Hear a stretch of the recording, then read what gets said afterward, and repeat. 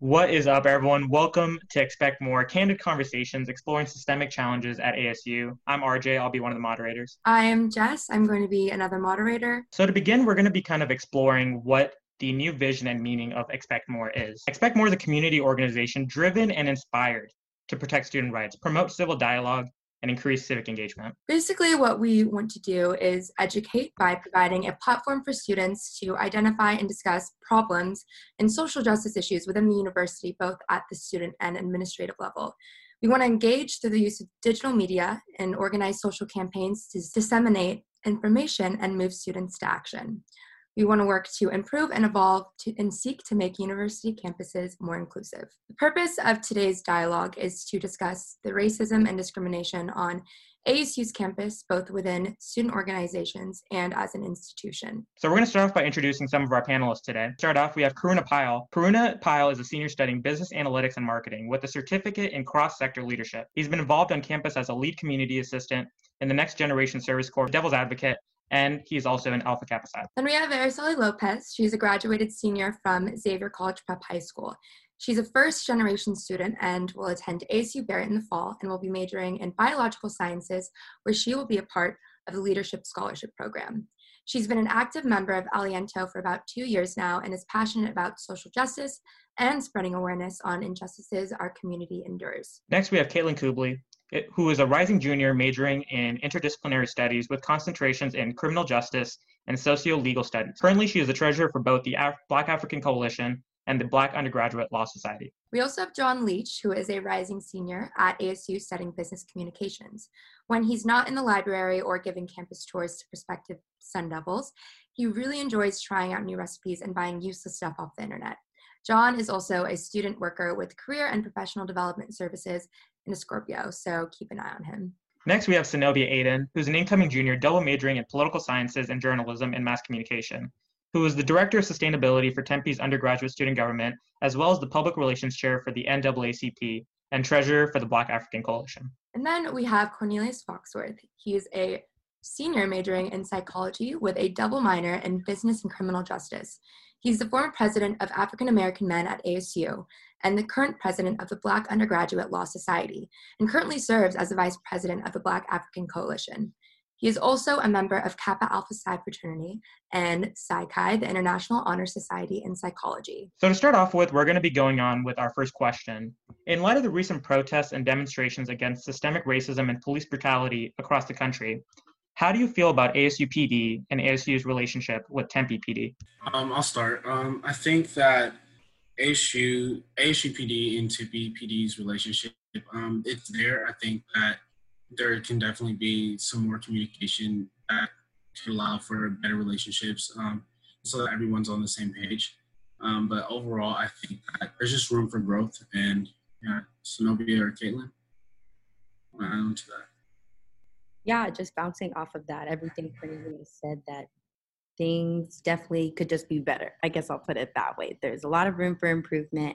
I know that Cornelius and our president have been actively working towards having those conversations on where the improvement could be. So they wouldn't just be blindly making up, where they think they could be doing better. Yeah, I agree with both what Cornelius and Caitlin says. There's always room for growth. I know that there is a national cry for growth within all police departments within the nation. And I definitely think that Tempe PD and ASU PD are not exempt of that growth.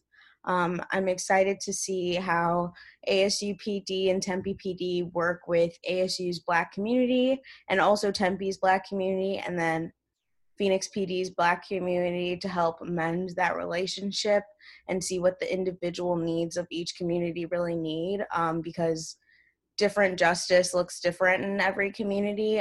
But I am really excited to see, as the school year goes on, how ASU PD plans to help mend that relationship. Yeah, I would love to echo off of that as well. I can definitely, along with a room for growth and improvement, I also think there's a need for kind of a shift in motivations behind Tempe PD and ASU PD, and really, kind of like you mentioned, focusing on what communities actually need instead of sitting at a light and, giving tickets to everyone who's jaywalking. It's how do we make all of our communities actually feel safe on campus, whether it's at night or whatever it is that you may be doing, and actually better serving the population as a whole. All right, so to follow up, what are some other systemic challenges that you see at ASU? I think that there are a lot of, that's a really big question, like which systemic challenges are at ASU in a predominantly white institution. I think that's just going to be there, and I think that it's up to the university to try and minimize the disparities that will already exist. I think that ASU has a lot of work to do, and I think that ASU has a lot of self-reflection to do as an institution on how they either contribute or perpetuate racism on their students, especially their students of color, which are the most vulnerable students on campus at most times.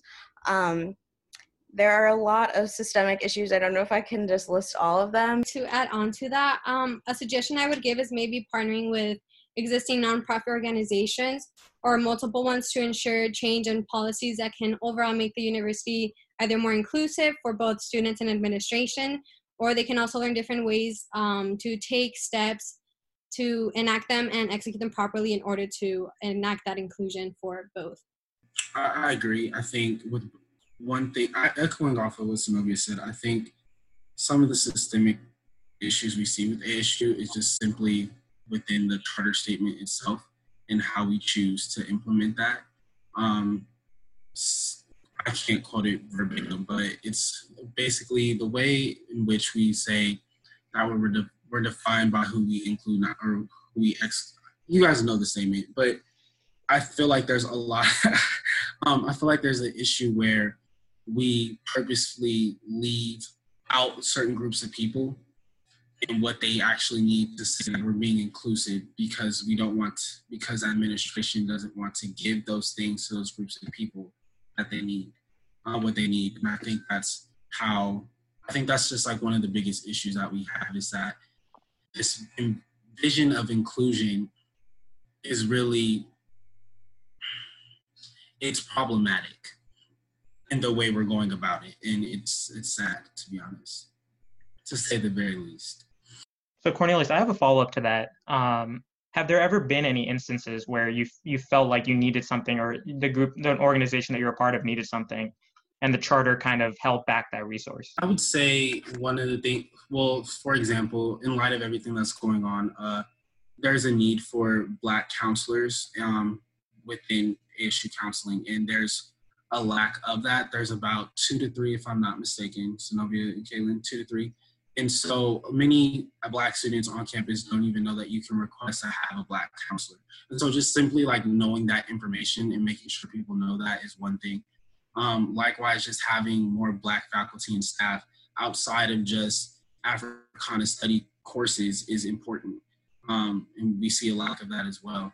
I think the biggest thing is just having representation, and the support system that we need is a big thing. Caitlin, do you want to add on to that?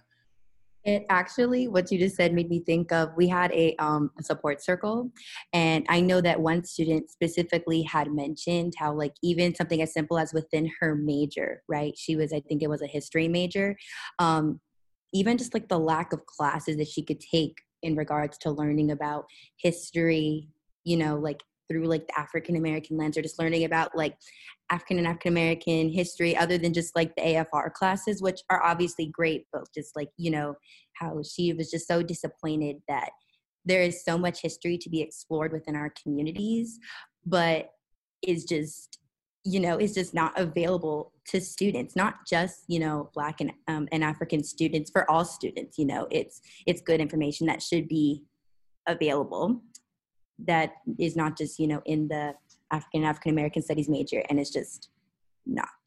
And like going off of how the charter kind of enables a lot of the systemic issues, I know a really big issue a lot of folks in the ASU's Black community had was a lot of the very blanket statements released by our university regarding the current situations happening in our nation right now, and how a lot of the statements didn't even mention the Black Lives Matter movement. They didn't even mention racism. They didn't condemn racism in any way, and they kind of used the charter in a way that's like, we don't define ourselves by who we exclude, but who we include. And that's great, but I think that there's a time and place where you need to name things, and you need to put a name to things. You absolutely need to say, right now, we need to protect our Black students, and we need to condemn racism in America. And the charter kind of allows ASU to fly by and use umbrella statements. I know a lot of people were really upset with the athletics department because they kind of just released that portion of the charter on Twitter. And that's not enough. That's not enough to say and then not have any clear behavioral changes within the university. And I think a lot of the frustration is this colorblind umbrella approach to racism has never worked, and it's certainly not going to work now. I guess that sort of bleeds into the next question, which is basically what do you think of ASU's response, to these nationwide demonstrations, and how, do you feel about the response as an institution? Going off of what Zenobia said, I know it was just really lacking. Again, like just using that, that part of the charter, and then not specifically saying the community that was being affected by police brutality. It was just really frustrating, because if I go to a university who claims we are this diverse university and we love all of our students and we back up all of our students, you can't back up someone and not actually back them up, like actually say we are with this XYZ right now. In this given example, the Black community. And I feel like maybe, I don't know if they were scared, because a lot of groups, institutions, people are scared, to say specific communities because they don't want to step on people's toes. But saying those that specific community is not stepping on toes. It's the acknowledgement that we need, the acknowledgement that we deserve. That was just not in the statement. And in going beyond that, kind of a lot of the backing or the reasoning is, actions speak louder than words. Just wait, we'll do something. And it's no, the action that you need to be doing is saying Black Lives Matter, coming out and full on saying it. And part of the frustrating thing that I've seen is that there are departments and individuals in departments that are being encouraged to not post on their social media, to not be coming out with this hashtag or with anything or going to protest because of the lens that it puts on for them and the lens that people see them in. And it's, who cares at this point? This is it's so much further beyond the lens of what we see people in, and understanding that this is, again, a nationwide issue, that it needs to be condemned. And kind of going off of your earlier statements of the difference between diversity and inclusion, it's awesome, and ASU is all about, promoting this idea that, all these different demographics. ASU is the #1 institution in the nation for international students and all these cool facts. But at the end of the day, diversity and inclusion are two incredibly different things. And in order for anything to happen, you need to have both. You can't just have one or the other. I think jumping on top of that too, what I think I'm sort of seeing, this has sort of become more of a PR issue for a lot of people at ASU than it has been a social issue. And sitting on this charter, just saying, hey, look at our charter, this is what we stand for.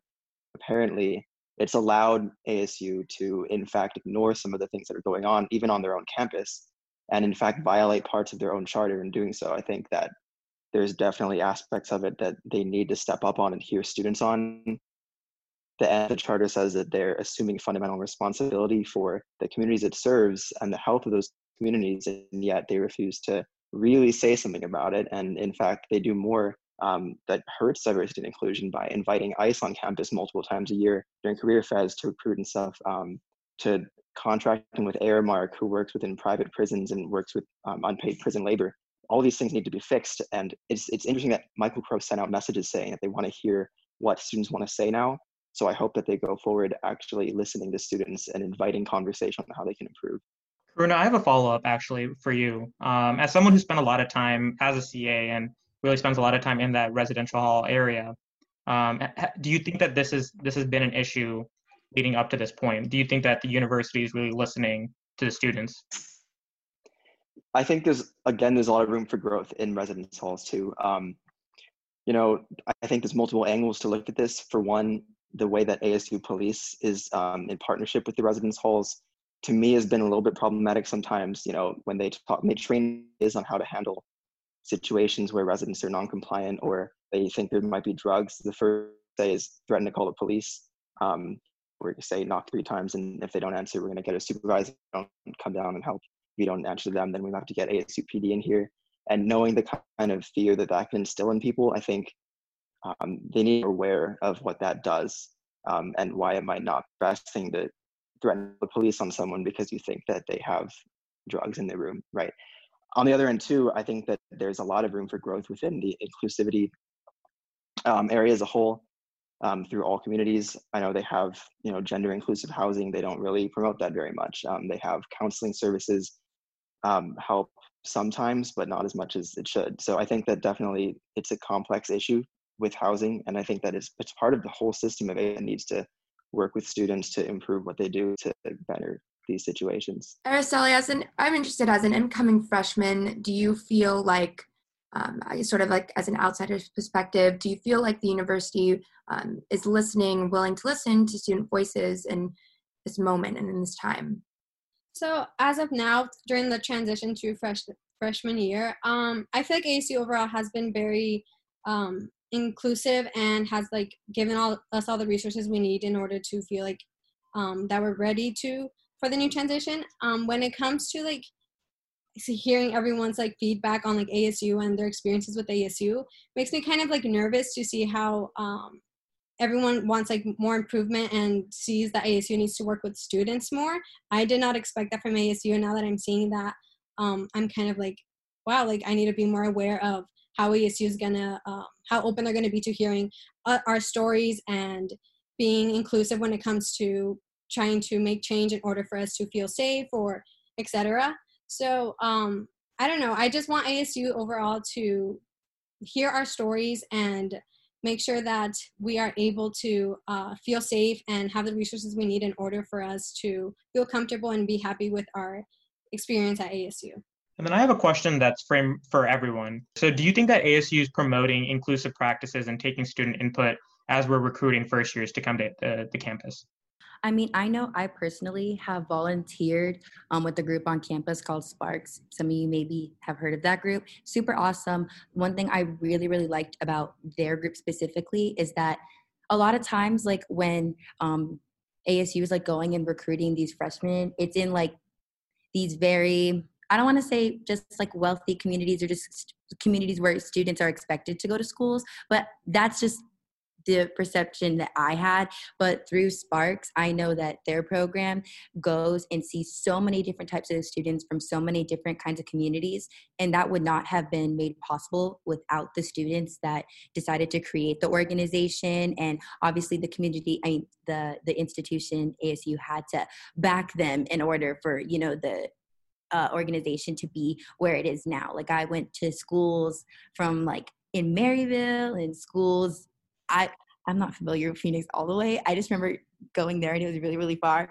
But I've gone to some really interesting schools with just such diverse communities and was just able to talk to those students to tell them ASU is a place that you can grow and a place you can learn and you can thrive. I mean, although there definitely is room for improvement, I have enjoyed my time at ASU thus far. And there are people that look like you that are here. Yeah. I'm wondering on that, have you heard or have you had a lot of support from ASU's recruiting office on that? Because I know I have friends who are in the recruiting office who have had various feedback about it, from saying that, they're sent to Brophy all the time to talk about ASU, but they don't really recruit from low-income schools or anything like that. So the way that Sparks works. So it's like so you sign up right online, and then you'll go and you'll do like a little orientation where they like teach you like what Sparks is and how to handle situations with students. Cause they'll ask you, any types of questions. You're dealing with kids K through 12. So you get asked maybe questions as, oh my goodness, what can my major be, to, hey, are there parties on campus?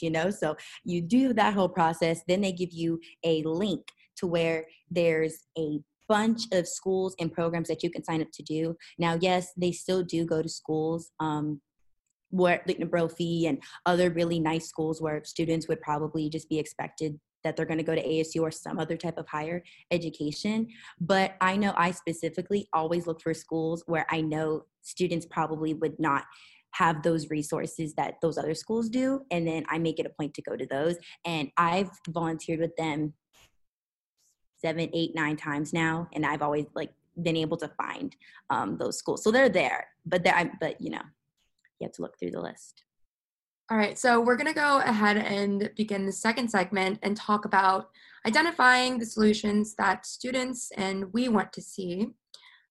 We'll start off with, what are your hopes for the future of ASU? My hopes for ASU in the future, there's a lot of things I hope for. I hope to see that one day there is some form of true inclusion, and we can see that through the way professors interact with their students, the way students interact with students, and the way the president of our university interacts with students and what he says to support our students. I hope that eventually there could be some form of multicultural center so that all underrepresented groups could feel like there's a safe place for them to go, and just to feel comfortable with people that look like them. I just really hope that like ASU could be a place where everyone is informed all the way, and they're educated and not ignorant to the things going on around them and the past and history that's happened. I mean, like there's a lot of things I hope for. So I think overall it's just more awareness of the world we live in and true inclusion and diversity. To add on to what Cornelia said, I would hope that ASU ensures the needs and concerns of the impacted students, and not only have their stories heard, but also have them be a part of the conversations of making ASU a safe and inclusive campus, and engage more on civic engagement and health awareness, and for everyone to feel included. And for the USG, I would hope and would like them to openly support undocumented and DACA ASU students as well, and include them in advocating for their needs and concerns. Yeah, I agree with everything Araceli and Cornelia said. I also hope that ASU could grow to the point of having students doing a lot of this like hard work and having these hard conversations. I think so often predominantly white institutions rely so heavily on their coalitions of minorities or minorities or students of color to really spearhead the work that they see needs to be done. But I hope that ASU can kind of shift its thinking into already being able to identify a lot of the issues of diversity and inclusion on campus, so students can just be students. I think that there's sort of a burden of being a student of color on a campus that doesn't necessarily identify issues on hand, and you have to start all these petitions, you have to figure out who you need to meet with, you need to get enough public outcry in order to really spearhead change. And I think that I hope that ASU takes this time especially to really self-identify as an institution and figure out what they need to do to be more reactive to these national issues. Going off of that, I would just say briefly that I feel as though they've been, like the institution has really wanted to listen, but what my hope is that they won't just be listening anymore, and they'll actually take action with what we're saying. Because it's like right now it's, oh yes, we are so willing to have these conversations with you and you guys have such great ideas, but it always just seems like we're hit with 1,001 ways why we can't do it, and not like 1,000,001 ways of why we can and why we should be able to, and different ideas like, okay, multicultural center, a big thing is where are we going to put it, right? They're always bringing that up to us. So instead of just telling us that, maybe helping us find a place that we can put it, helping us find alternative solutions. I know that, our coalition president and vice president, we're working towards finding temporary spaces for us. But again, just like not just saying we're going to listen to you, but we're actually going to help you and help you find those resources and things like that. Going off of both of you, I think definitely bringing the conversation front and center, and these quote unquote difficult or uncomfortable situations need to be at the forefront. I'm a straight white male. The first step is obviously understanding the privilege that's there, but also being able to say, okay, let's make this happen and everything. And I kind of like you mentioned, Caitlin, ASU has got to stop stepping back and listening and hoping that by doing that they're saving face, kind of like Karuna mentioned being a PR issue. It's okay, now is the time to say something. Multicultural Center will be awesome. If we can't figure out where we're going to put it, help us. Okay, funding is going to be an issue. Let's work on that together and make this actually happen, and really start to facilitate the conversations and to make those happen. And then kind of Synovia, what you were saying about the fact that it's such a kind of a burden that ASU steps back and lets the students handle everything. There is a time and a place, absolutely, for students to start those conversations and to really get involved. But there's also a time for us to be students and kick back and trust in this institution to handle this for us. And the fact that it's the fact that entire student organizations that have been run for 50 years are changing their entire constitution and everything because ASU won't do anything, is obviously a problem. And kind of stepping back and saying we need to take action, whether it's ruining a reputation or not, because I guarantee the history and the story is changing right now, and any donor or whoever doesn't like it is going to be replaced tenfold by people who are going to back and support it anyway. One last thing I want to add on to that is one day I hope that the university could put its students first instead of money. It's been very clear over the past couple months, especially everything going on with COVID, that they prioritize money over their students. So I just hope that one day that wouldn't be a thing anymore. Like we could deal with people and care about people and students, our students first. But yeah. And Karuna, I wanted to ask you about something too, but looking towards the future of ASU. Something that I've seen you post a lot about is Aramark. I'd love to hear your vision for that, kind of what that process is looking like. Right. Yeah. So with everything going on in regard to the systemic racism across the country, me and a couple of students looked into the history of how ASU's been involved, and unfortunately, the dining vendor that we contract with, in case anyone doesn't know, Aramark, they also contract with around 400 prisons around the country, and they use unpaid inmate labor there. They tell them, hey, you work for us, maybe you'll get a shorter sentence. They've had complaints from feeding prisoners maggots, rocks, sexually abusing prisoners, and discriminating against staff. And this comes back to ASU because a lot of our freshmen and even upperclassmen live on campus. And when you live on campus, you're required to buy a meal plan that directly funds Aramark. So just seeing the problematic sides behind Aramark, and this is not even difficult to research. If you just look up Aramark controversy, there's hundreds of articles. NYU, they fed students fried chicken and Kool-Aid for Black History Month, horrible things like this. And the stuff that we're trying to get involved and trying to fix. But going back to this petition, the group of students that I'm working with, we've put up a petition because, again, like Caitlin said, that seems to be the only way to really get ASU's attention. And we've had about 1,500 signatures in the past week to try to replace Aramark with something that's more sustainable, that's not going to be discriminating against students, that's actually innovative, because ASU is actually lagging behind on this. A lot of other universities have already gotten rid of Aramark, have switched to a different system. We want to get ASU to have a dialogue with us and with all of the other students who have a problem with this company, as well as making it optional for freshmen and on-campus students to buy into this meal plan system.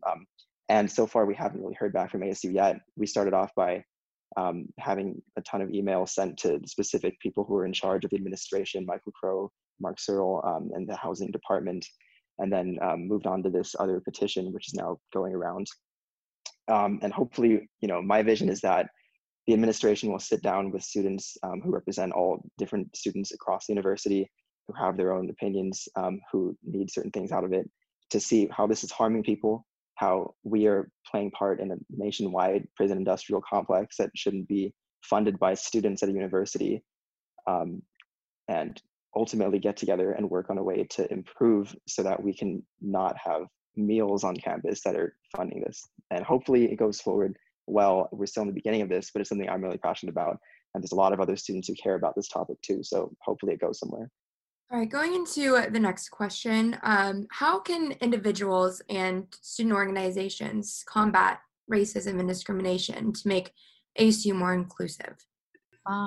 Firstly, if you are an organization that doesn't have maybe a lot of minority students, just acknowledging your privilege, right? A lot of the problem is like, people are like, I'm not racist and I'm not this and I'm not that. And sometimes it's not even that. It's just like, just acknowledging, where you are compared to where I am merely because of the color of your skin. I would just say would be the first thing that comes to my head. I don't know what Coroner Zenobia is thinking.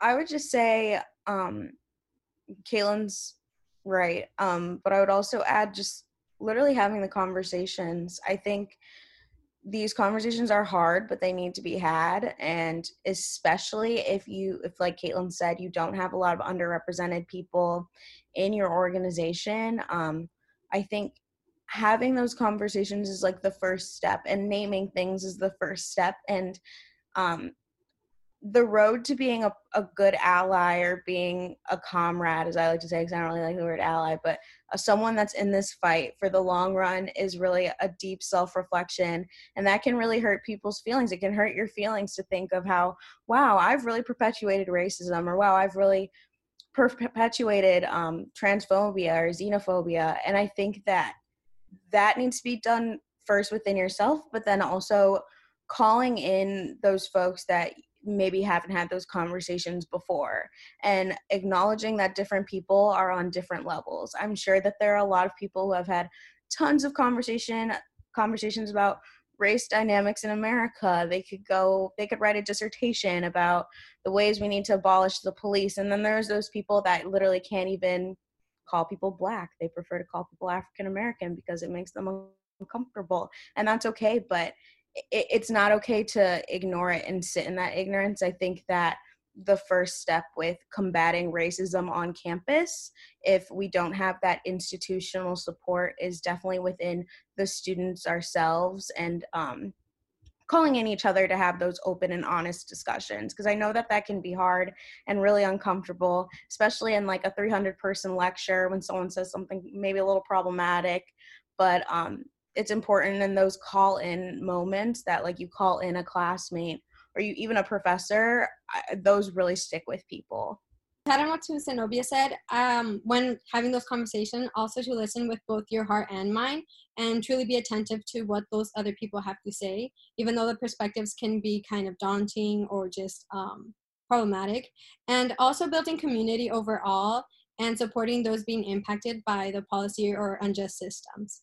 I think too, on the student organization side, I know you mentioned that, I think part of it is recognizing the immense ability to make an impact that a group of hundreds of students or even 50 students can do, and choosing to take action rather than just say something and then continue to take action in moments that aren't just, big moments in history, but just ongoing throughout the time that you're a student organization on campus.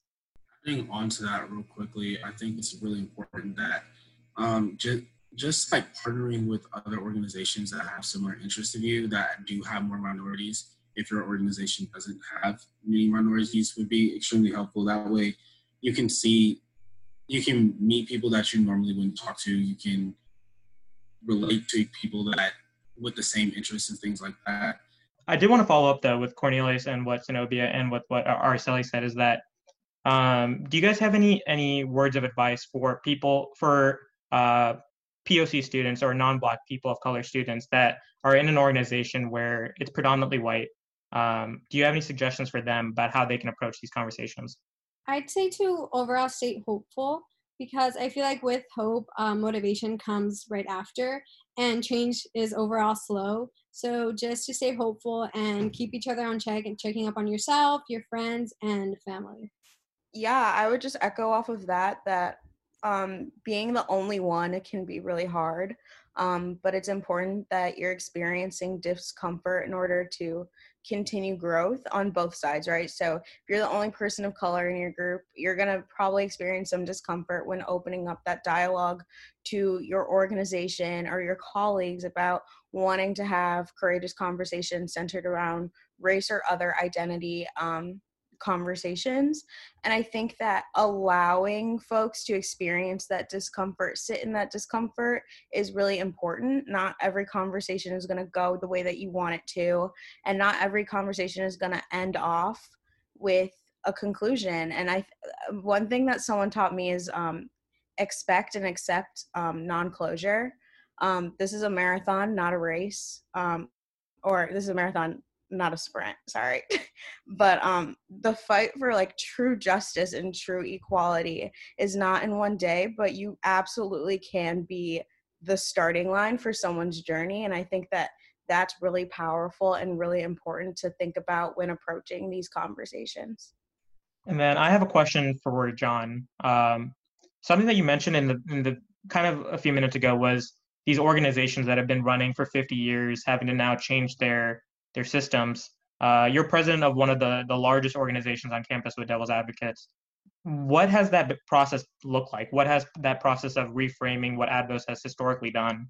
What have been some of the struggles that you face with that? Yeah, absolutely. So just kind of for some context, the way that our recruitment works each semester is kind of the normal tabling, getting people interested, and then they go through our interview process, and done is done. But we've also kind of noticed a trend over however long this organization has been around, is that the people that we are getting are predominantly white. They're going through people who are, just that's who is deciding they want to interview through. It's not that people who go through the interview process and who are chosen happen to be that way. It's the entire interview pool kind of represents that one majority there. And so it's a lot of stepping back. And I was in charge of recruitment last year, and kind of saw that and went, wait a minute, this is not something that I'm necessarily comfortable with. So what can I do? And then first, also acknowledging that I wasn't sure how to go about that the right way, being a straight white male. It wasn't necessarily kind of, not to say taught to me, but it wasn't necessarily in my forefront of saying, this is how I'm going to go about it. And so it was at first initiating those conversations, and then moving forward and saying, okay, let's, I want to partner with our different coalitions, or I want to really reach out beyond what we've been doing to different orgs, to different bodies, to different communities, and saying, hey, even though this is the way it's been done the last few years, that ends now. And so I was just recently elected president of the student organization, and it's further on continuing that conversation. And so this last class that we just had that joined has been our most diverse in the 54 years that we've been in organization, which was an awesome, again, first step. Karuna, you hit it right on the head. It's cool to have your one-time thing and be done with it, but it's so much, you have to keep that conversation going. And so one of the big things that I'm working on, and kind of my platform, was how do we keep this moving beyond just tabling, or beyond just a quick presentation, and what that looks like. So it's hosting different events, co-events, or really putting it out there and acknowledging the flaws that we have now and being able to move forward. And of course, I encourage other student organizations like the other large ones, the quote unquote powerhouses of campus, to do that exact same thing. I want to talk a little bit about the power of social media, and especially the last few weeks. What have you seen from your peers on social media in the past few weeks, and what does it mean to you? So what I've seen so far, I feel like social media, like the whole momentum is diminishing, and the media is not covering it as much as it should. And that being said, I feel like people are reaching like their capacity of bandwidth of things they care about in a way. And it's kind of quickly moving their attention to other things. And it kind of breaks my heart to see that I feel like part of this is being forgotten, and this is like horrible because obviously we want to keep spreading awareness. And it kind of makes me realize that almost as if the pain that's being expressed doesn't matter or is not valued. So I feel like the momentum needs to be brought and shined again instead of being slowly like diminishing into being forgotten. Yeah, I agree with that. I want to jump on that too. I think social media, it seems to be kind of a double-edged sword here, because on one end you have a lot of people who are very vocal, who are able to get their voice out, and I think it's definitely improved the way that everyone can get involved in the conversation.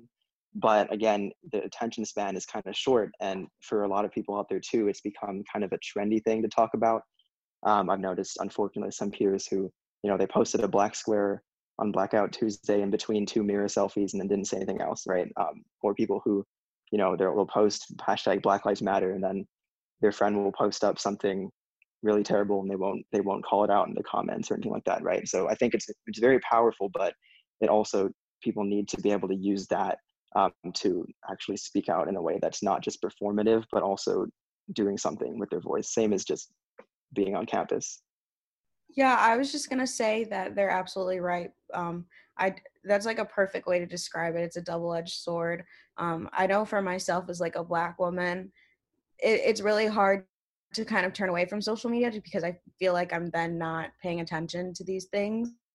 But then it reaches a certain point where it's like there's just so much Black death and so much Black trauma on social media where like oftentimes like I would go on Twitter to laugh, and now it's just not, that's not the platform that does that for me. And most of the platforms that I would use to do that are more serious now, which I think is great because people are calling attention to it, but there's not really an escape, which I guess can also be a good thing. Like you shouldn't be able to turn away.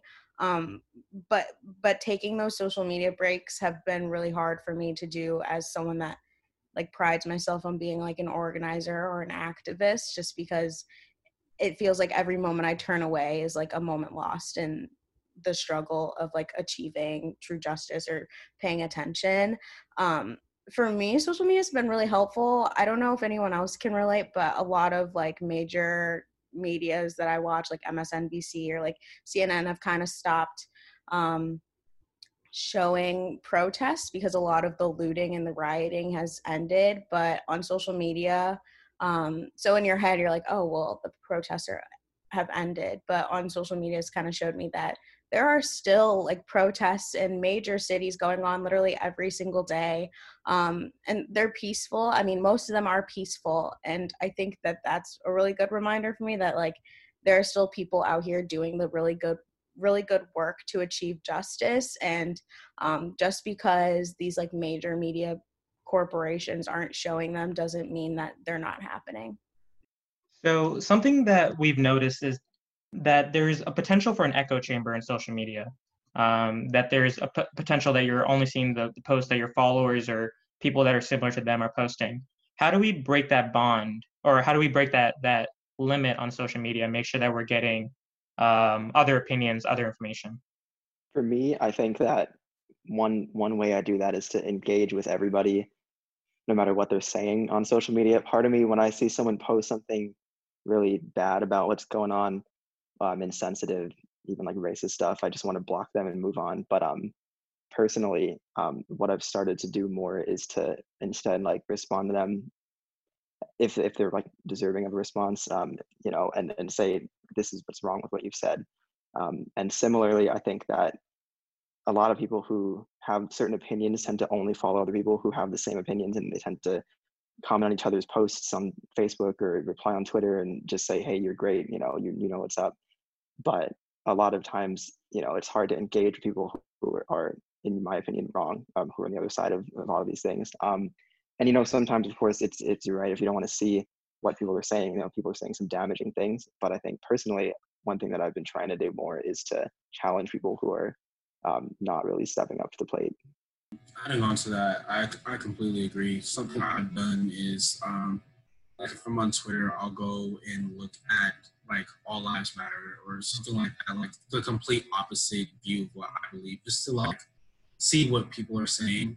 and try to attempt to understand, if that makes sense, or try to get some I don't know, try to see what other people are thinking that aren't thinking the same way I am, just so I can stay informed about the way certain people view things.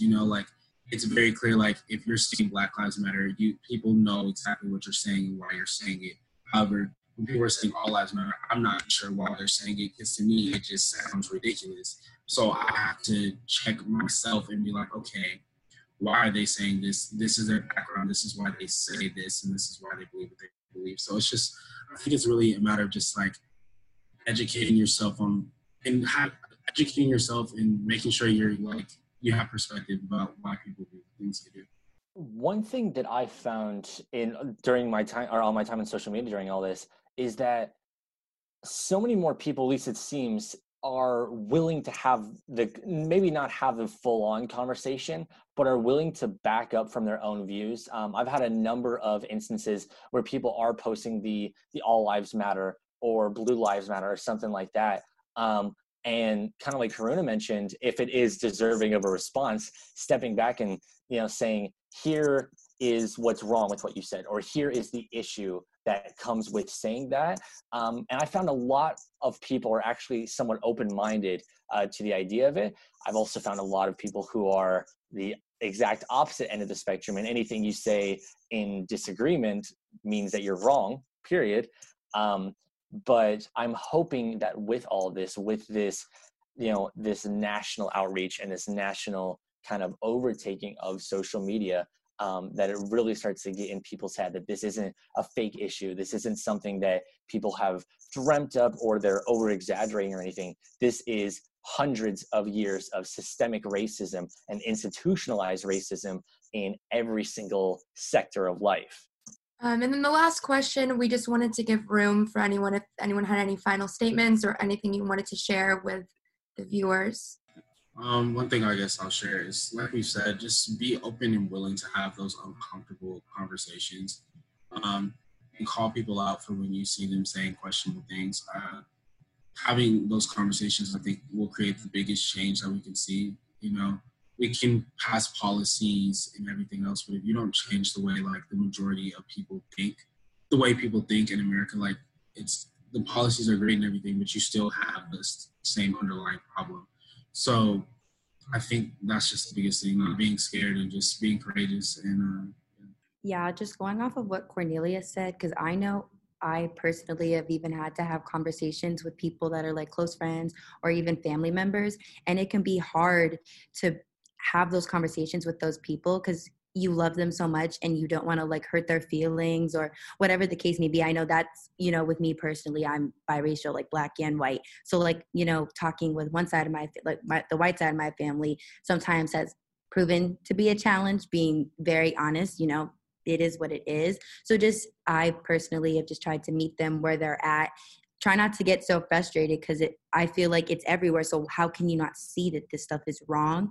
But just trying to be as understanding as possible, as we talked about earlier, with looking at other people's point of views on their social media. And then even if they don't want to hear what I have to say, offering other resources or deciding, okay, let me let you sit on what I just told you and then let's come back to it, because again, this is a big conversation and it's not going to be fixed in one simple 10-minute conversation that I had. So just maybe the viewers trying to do the same thing. To add on to what Caitlin said, I'd say, yeah, it's important to keep yourself overall updated and informed about the actions that are happening towards these injustices, and to overall be attentive and compassionate to the stories people are sharing and the perspectives. And I think right now is a really good time to challenge yourself. I don't know about everyone else, but I just have a lot of time on my hands. So I've been really trying to read up on different words that people are saying, like prison abolition, defunding. I didn't really know what defunding really was before this entire national outcry kind of happened. But I really took the time to read up on different Black Power movements that took place and the people that really set the foundation for what a lot of communities are asking for right now. I think that educating yourself is a really important key, just so you're then ready to take action. I think that just really just read. There's a lot of books, and I think that a really beautiful thing right now is that there's so many resources that are so accessible to a lot of people. I've seen a lot of people our age and so much younger just making community Google Docs with just pages on pages of free PDFs and like Netflix documentaries and just resources on how to educate yourself. And I love that that's so accessible, but it's really the biggest step is like within you to seek out that information. Yeah, the only thing I would add off of what everyone here has said is that we're in a point of history right now that has never happened before. We are in uncharted territory as we're walking in. And so a lot of people's excuses are, this is the way it's always been, or this is how we do things. It's never going to change. Forget that, because we are changing. We are coming into an era where we're rewriting the narrative. And so kind of like Zenobia said, educate yourself, become a part of that, instead of just sitting back and relying on the past or old traditions to really dictate what you think. On top of that too, I think it's important to know that even though it can be easy to think that you're one person, you can't do anything about it yourself, never underestimate the power that you can have and the people around you can have to really make a change. And again, like you all said, we're in a time where we're all sitting at home for the most part right now. We have a lot of time on our hands. A group of 5 people with passion can really make a difference, right? And a student organization with 200 people can make a huge difference, not even just at ASU, but in general in the community, right? So definitely, if you care about something, it's important to know that you can actually do something about it. And if you want to do something about it, it'll probably make a difference. And with that, I wanted to thank our panelists for coming on to the first ever Candid Conversations. And I wanted to thank the viewers for taking the time to listen to Candid Conversations, exploring systemic challenges at ASU. This is going to be the first of many. Having conversations is extremely important. Listening to perspectives is extremely important. So thank you guys for taking the time. It's been a pleasure.